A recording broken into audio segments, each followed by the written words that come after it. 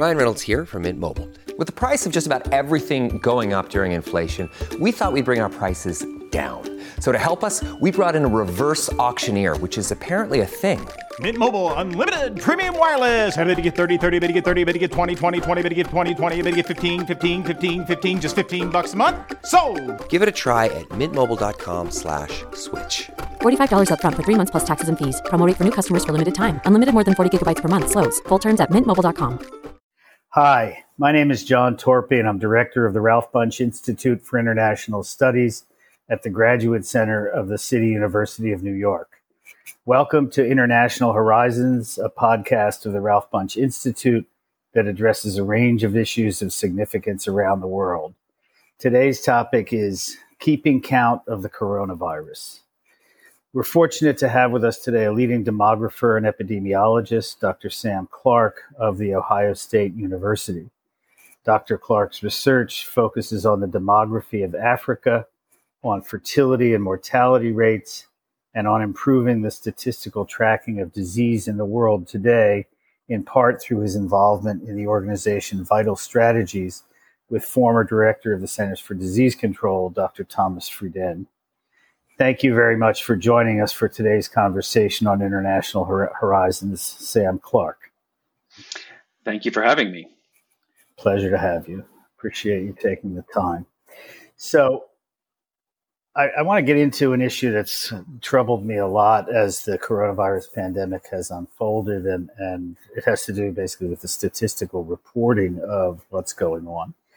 I don't know about you, but I often find the reporting of the coronavirus unhelpful in the sense that it tends to rely on absolute numbers that sound big and scary, which in fact, of course, they may be, but don't really allow us to compare states in the United States with one another or to compare countries with each other.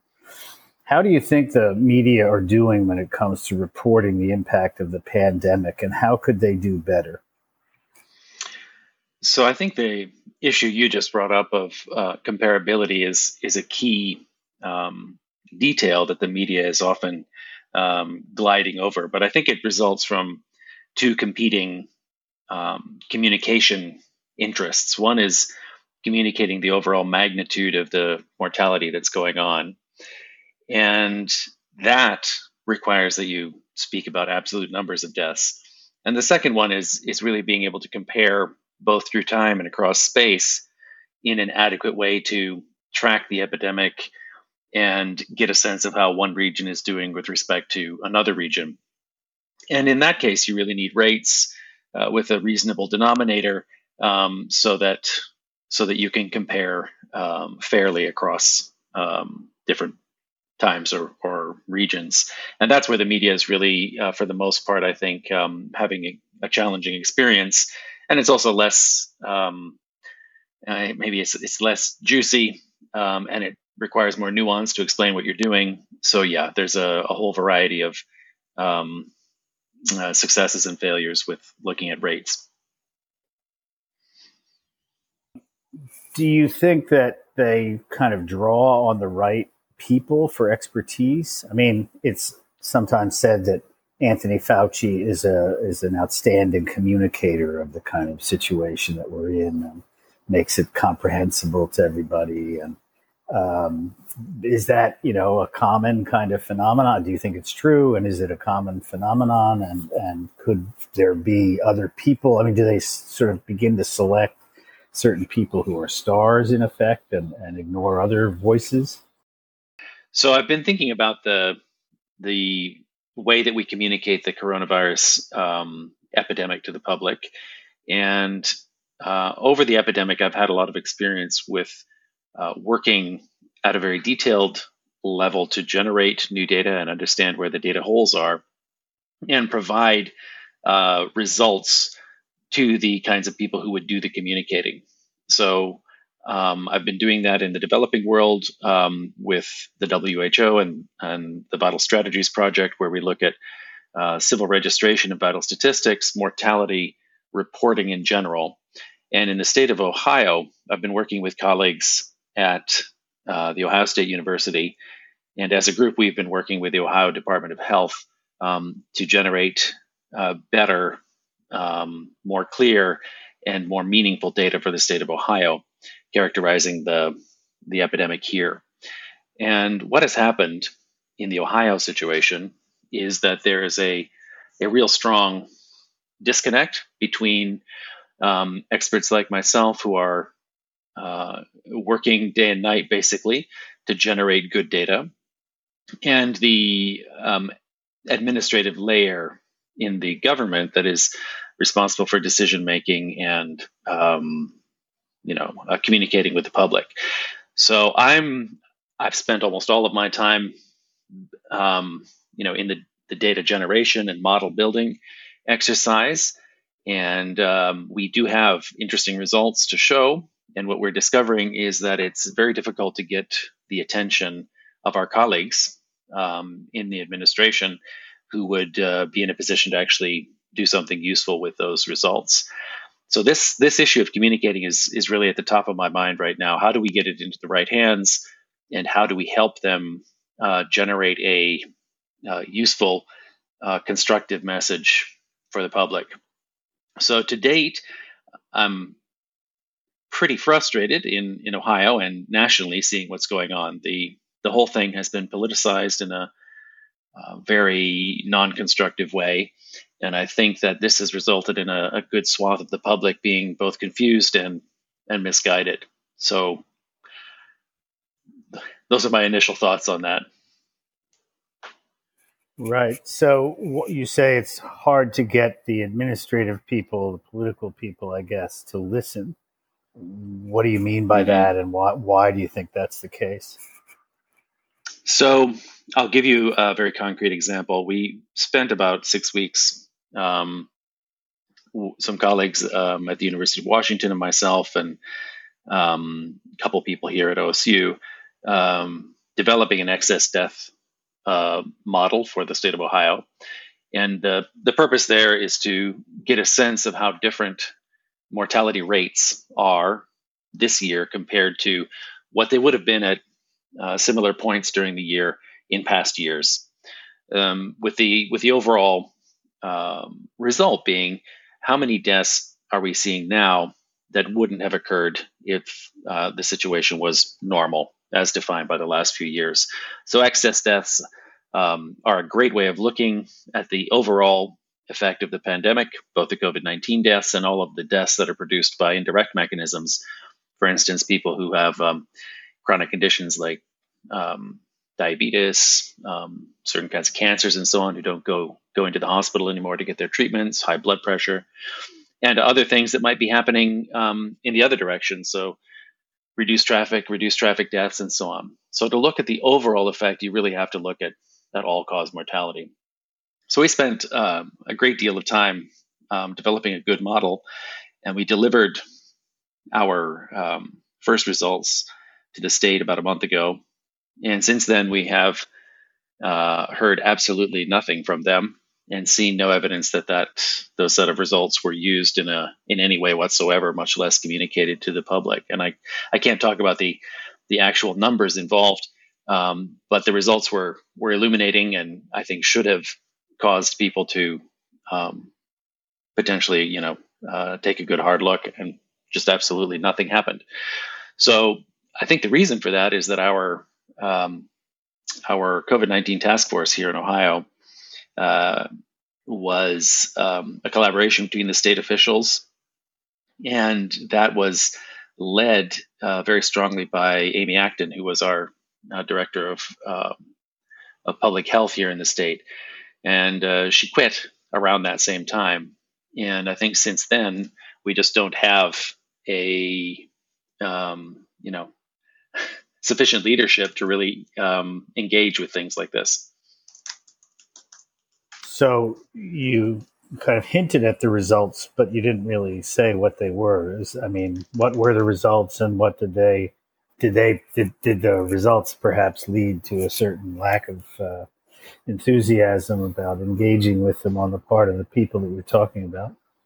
So I cannot guess what they did in their reaction, because they really haven't communicated to me at all.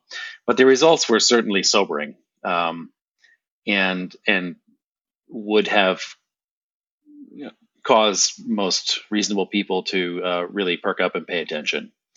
So I think the fact that they didn't is really odd. It's either that they don't want to confront those possibilities, or the whole thing is sufficiently overburdened or somehow confused about what's going on that they can't act in the way that they did. It would maybe suggest they do. I see. So one of the other reasons I wanted to talk to you is that you're a demographer of Africa, and Yes. Perhaps even principally. And, we pay a lot of attention to what's been happening in the United States for obvious reasons, and in Europe, perhaps China, but what used to be called the third world gets less attention. And so I wonder whether you could talk a little bit about your work there. I mean, I know it's basically had to do with trying to improve statistical record keeping around excess deaths or mortality in any case. So maybe you could talk about exactly what you're doing out there and how that's going.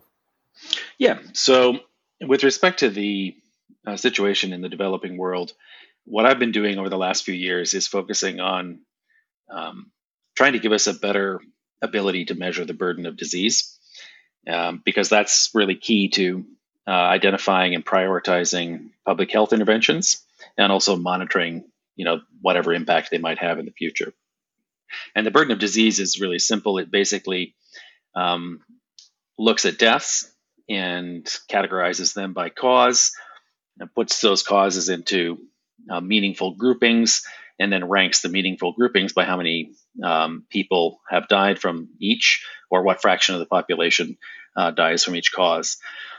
So when you start thinking about that in the developing world context, two things immediately crop up. One is that most of the deaths are not registered at all. So the first step would obviously be to know that a death has occurred. And then the second step would be to figure out what caused that death. And so in the second step as well, even for the deaths that are registered, most of them do not get a cause, or they don't get a reliable cause. So what I decided to do is focus on the cause part and work on the only feasible method for doing this, which is a thing called a verbal autopsy, which is an interview with the caregivers or other people who are around the person who died during the time leading up to death.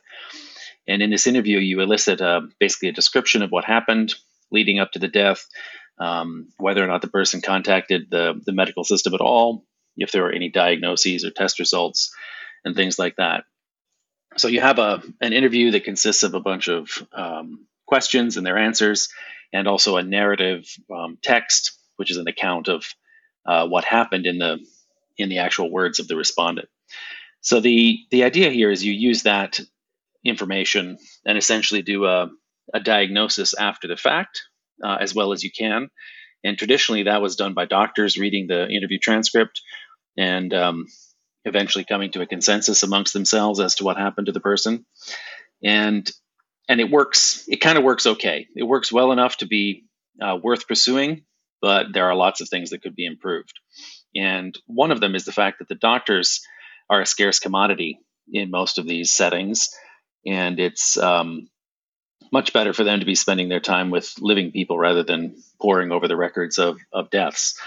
So when you use the doctors, you have a opportunity cost kind of issue, which is really significant. You also have a cost issue because you have to pay them, and you have a long delay in terms of getting the results. So several groups around the world, including ours, have developed computer algorithms, which are basically computational statistical devices that process those data and come up with likely causes of death in a similar way to the physicians. So our job over the last, 6, 7, 8 years has been developing and improving those algorithms, working with the World Health Organization on the global standards for this verbal autopsy method, including both the interview and the instrument itself, the questionnaire, and the computational methods. And that's actually how I became involved with Vital Strategies, because they have a program to improve civil registration and vital statistics in general. So both the death registration and the cause of death ascertainment. And I've been helping with the cause of death part for several years now. So that's the background and kind of the main thing I've been doing. In terms of COVID-19, what we've done is with the World Health Organization verbal autopsy reference group, we have added new questions to our standard verbal autopsy instrument so that we can ascertain COVID-19 as a cause now. We're just at the point of wrapping up that process and disseminating the results. And the next phase will be building all of that into the computer algorithms and then getting it actually fielded at various research sites and hopefully various national governments as well. I'll pause there. Okay, great. So that kind of leads into where I wanted to go in any case. And of course, it has to do with the coronavirus and in particular, its career, if that's the right word, in Africa. I've seen suggestions to the effect that perhaps Africa won't be so badly hit by the coronavirus because of the age structure of the population. That is to say that it's much younger, certainly than the European population, but even than the American population. And that, it's not to say lots of people won't get sick, but that they are less likely, in effect, to die. But of course, one would have to take into consideration, the ability of the healthcare system to handle these people, et cetera, et cetera. So I wonder whether that makes any sense as a conjecture, or how you see the virus, developing in the developing world. So I don't have any hard and firm answers to that, but I do have some thoughts. The first one is that the developing world is highly heterogeneous. We have, places in Latin America that cover the range from fairly underdeveloped to very developed. We have Africa, which also covers a huge range.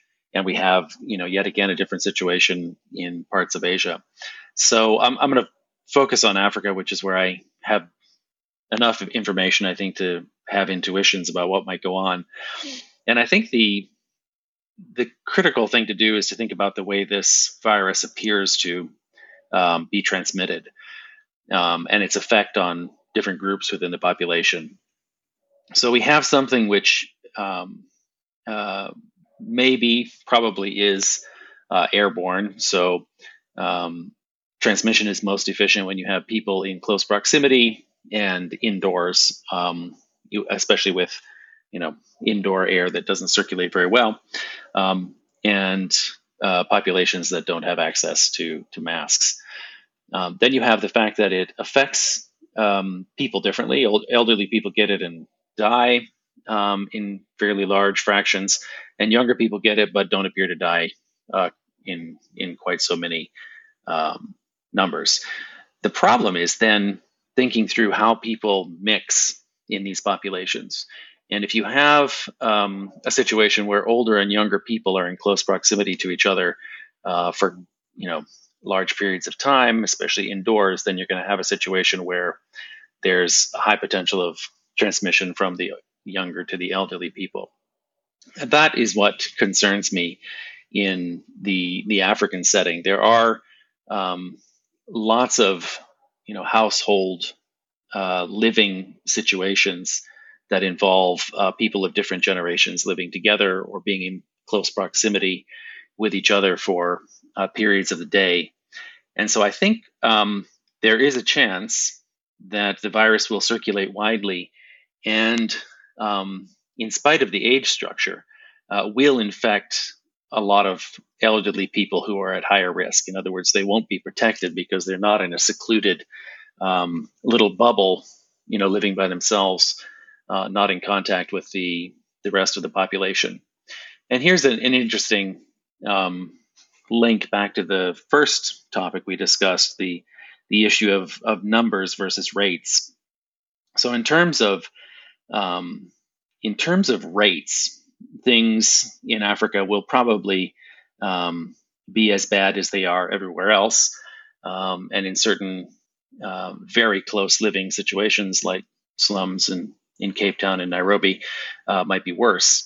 But the thing is that Africa as a whole has a large population. So when you apply even a moderate rate to that large population, you still have a very large number of deaths. And then an added issue is that Africa in general will have a less developed way of keeping track of all of this.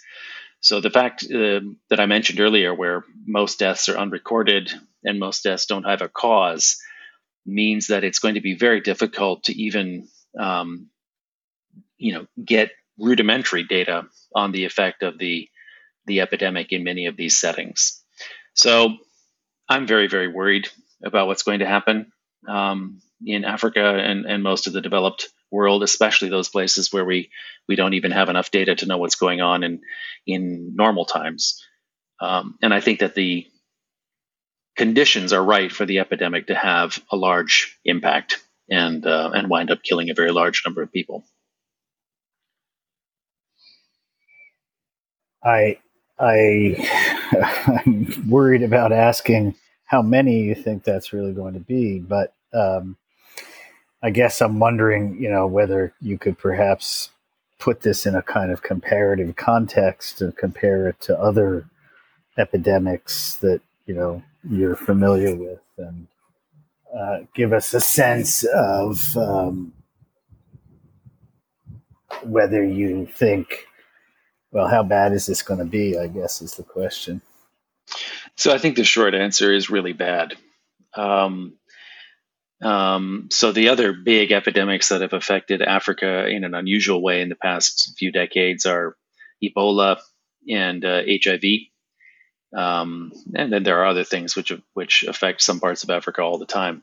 But in terms of a comparison to Ebola, I would say this has the potential to be much worse. And in terms of its comparison to HIV, I suspect it's hard to say, because HIV has a cumulative effect over many decades and has killed many people. This pandemic is likely to go through its course and burn out in a year or two. And it's hard to know if the cumulative number of deaths as a result of that will be, comparable more or less than HIV.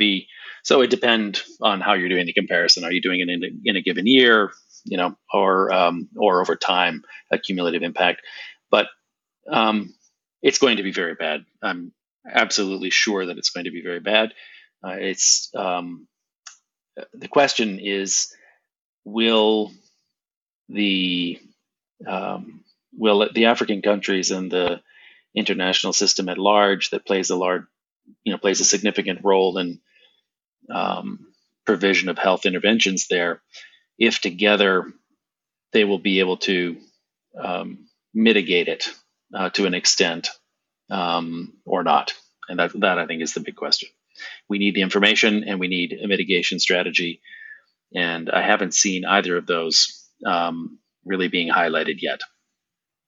How do you think that's likely to happen insofar as it does happen? I mean, obviously the United States has rattled its saber at the WHO, and that seems rather unhelpful at the moment. But I guess, what are the kind of instruments and institutions out there that might, carry out or at least develop the strategy that you're talking about? So I think in most African countries, the Ministry of Health has to develop its own strategy. And I think the African CDC, as a multilateral organization, will probably play a leadership role in this. And I think that's extremely good. And I know I have lots of colleagues in Africa who are extremely capable and can put together a strategy. Again, I think it's similar to the situation in the United States. I mean, are we going to have government officials, politicians, who actually listen to and respect the epidemiological experts, or aren't we? I think it's going to hinge on that. And even in the best case scenario where the politicians, the governments cooperate and get in line and um, both listen to and then attempt to implement a mitigation strategy. The resources necessary to do that are, again, of course, limited. They're limited here in the United States, and they're even more limited in developing countries. So I think even in the best case scenario, where a strategy was developed and implementation was attempted, it's not going to be optimal or perfect in any sense of the word, given all of the constraints that exist. But I'm not sure we're even going to get through the first step, because we failed to get through the first step, even in highly developed places like the US and in developing countries that are, well along the way toward being developed, like Brazil. So I guess political leadership really is probably the absolute key here, and we'll see what happens. Well, we will indeed. But of course, it's certainly been noticed by lots of people that the current administration in the U.S. has arguably politicized the science, more than anyone ever in the past. And that suggests that the only real way out of this is to replace the current political leadership in the United States. Is there any hope, if Donald Trump is reelected, that this can be resolved? Yeah, that's a good question. My personal opinion is that it will be difficult to resolve this if Donald Trump were to be reelected. I'm worried about that. Right. Well, I share that worry. So, another thing that occurs to me is the discussion of a vaccine. There have just in the last couple of days been some more promising results coming out of the U.S., out of the U.K., out of China about, vaccines. And it's often said that, this is not going to be resolved until there's a vaccine. But as many people have pointed out, there are also going to probably be many, if there's any vaccine, there's probably going to be a number of them. And there aren't enough of them. There won't, at least initially be enough for all of the people who need them, with 8+ billion people on the planet. And so I wonder whether there aren't other, you talked about mitigation. These are the famous non-pharmaceutical interventions. But what about other, remdesivir and dexamethasone and other drugs that seem to moderate the course of the disease, and, finding more medicines like that? How do you see the kind of questions of treatment, cure, et cetera, in terms of the way this is all going to play out? So I think this is really interesting. This question has to be viewed from a global perspective. The entire globe is infected. So searching for a way to really eliminate this pandemic is probably not the idea. What we have to do is slow it down, contain it, and live with it for quite a long time. And I think the strategy in that case needs to be everything possible. So drugs that are able to improve the outlook for infected people, blunt the most harmful effects. We have to explore, and use all of them. And I think we are making good progress there. Vaccines definitely need to develop them, but the vaccine question to me is a little frustrating, because vaccines are difficult to identify. They're very difficult to certify. So typically it takes years to get a vaccine certified by the FDA, and for good reason. They're highly biologically active agents, and they can kill you.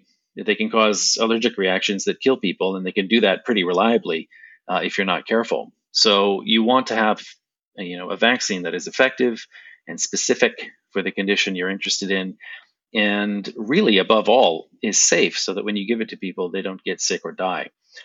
So that takes time, and you have to be careful. And the last thing you want to do is put a vaccine out there which has all the negative properties. It doesn't really work. and or is harmful to people. That would result in an even further diminishing of the public trust in science and biomedicine and I think politics around this altogether.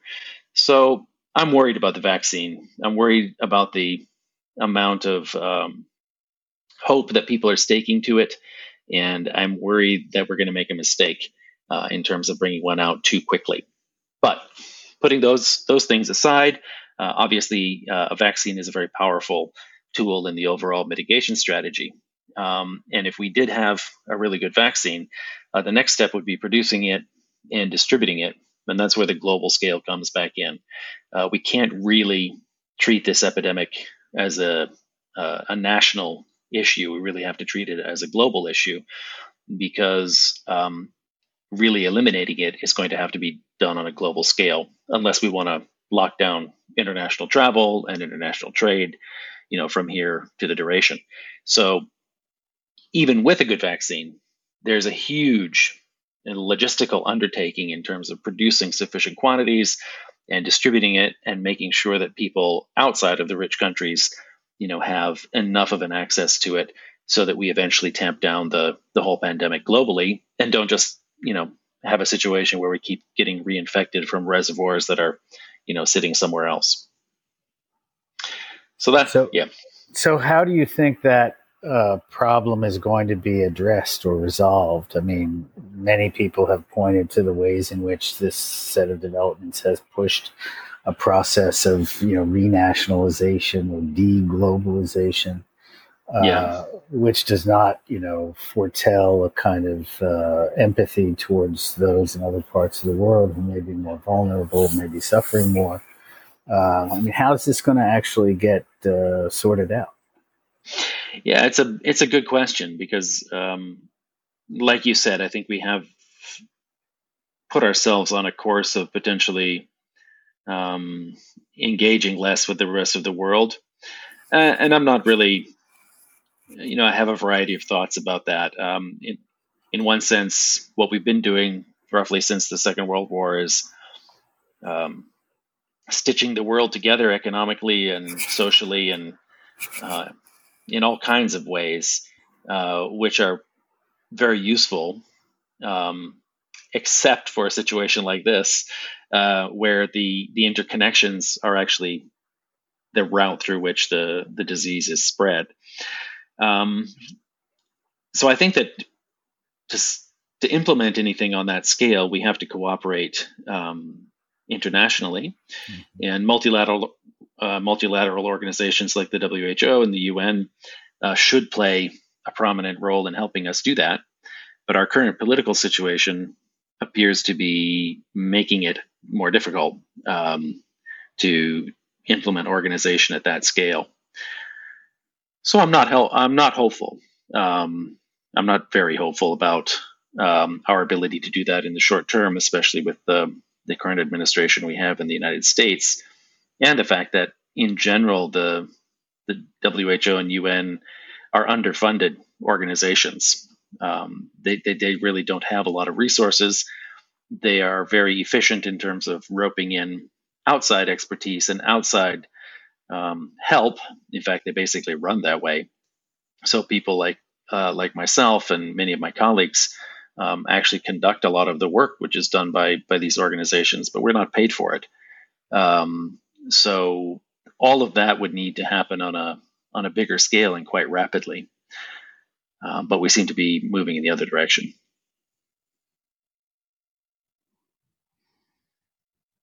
Alas, we do. And those are not the most encouraging thoughts to end on, but I do want to wrap this up and say that's it for today's episode of International Horizons. I want to thank Dr. Sam Clark of Ohio State University for sharing his insights about measuring the coronavirus pandemic in the United States and around the world, and about the likely future that faces us in the face of the pandemic.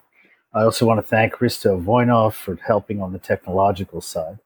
This is John Torpy of the Ralph Bunche Institute for International Studies saying see you next time on International Horizons.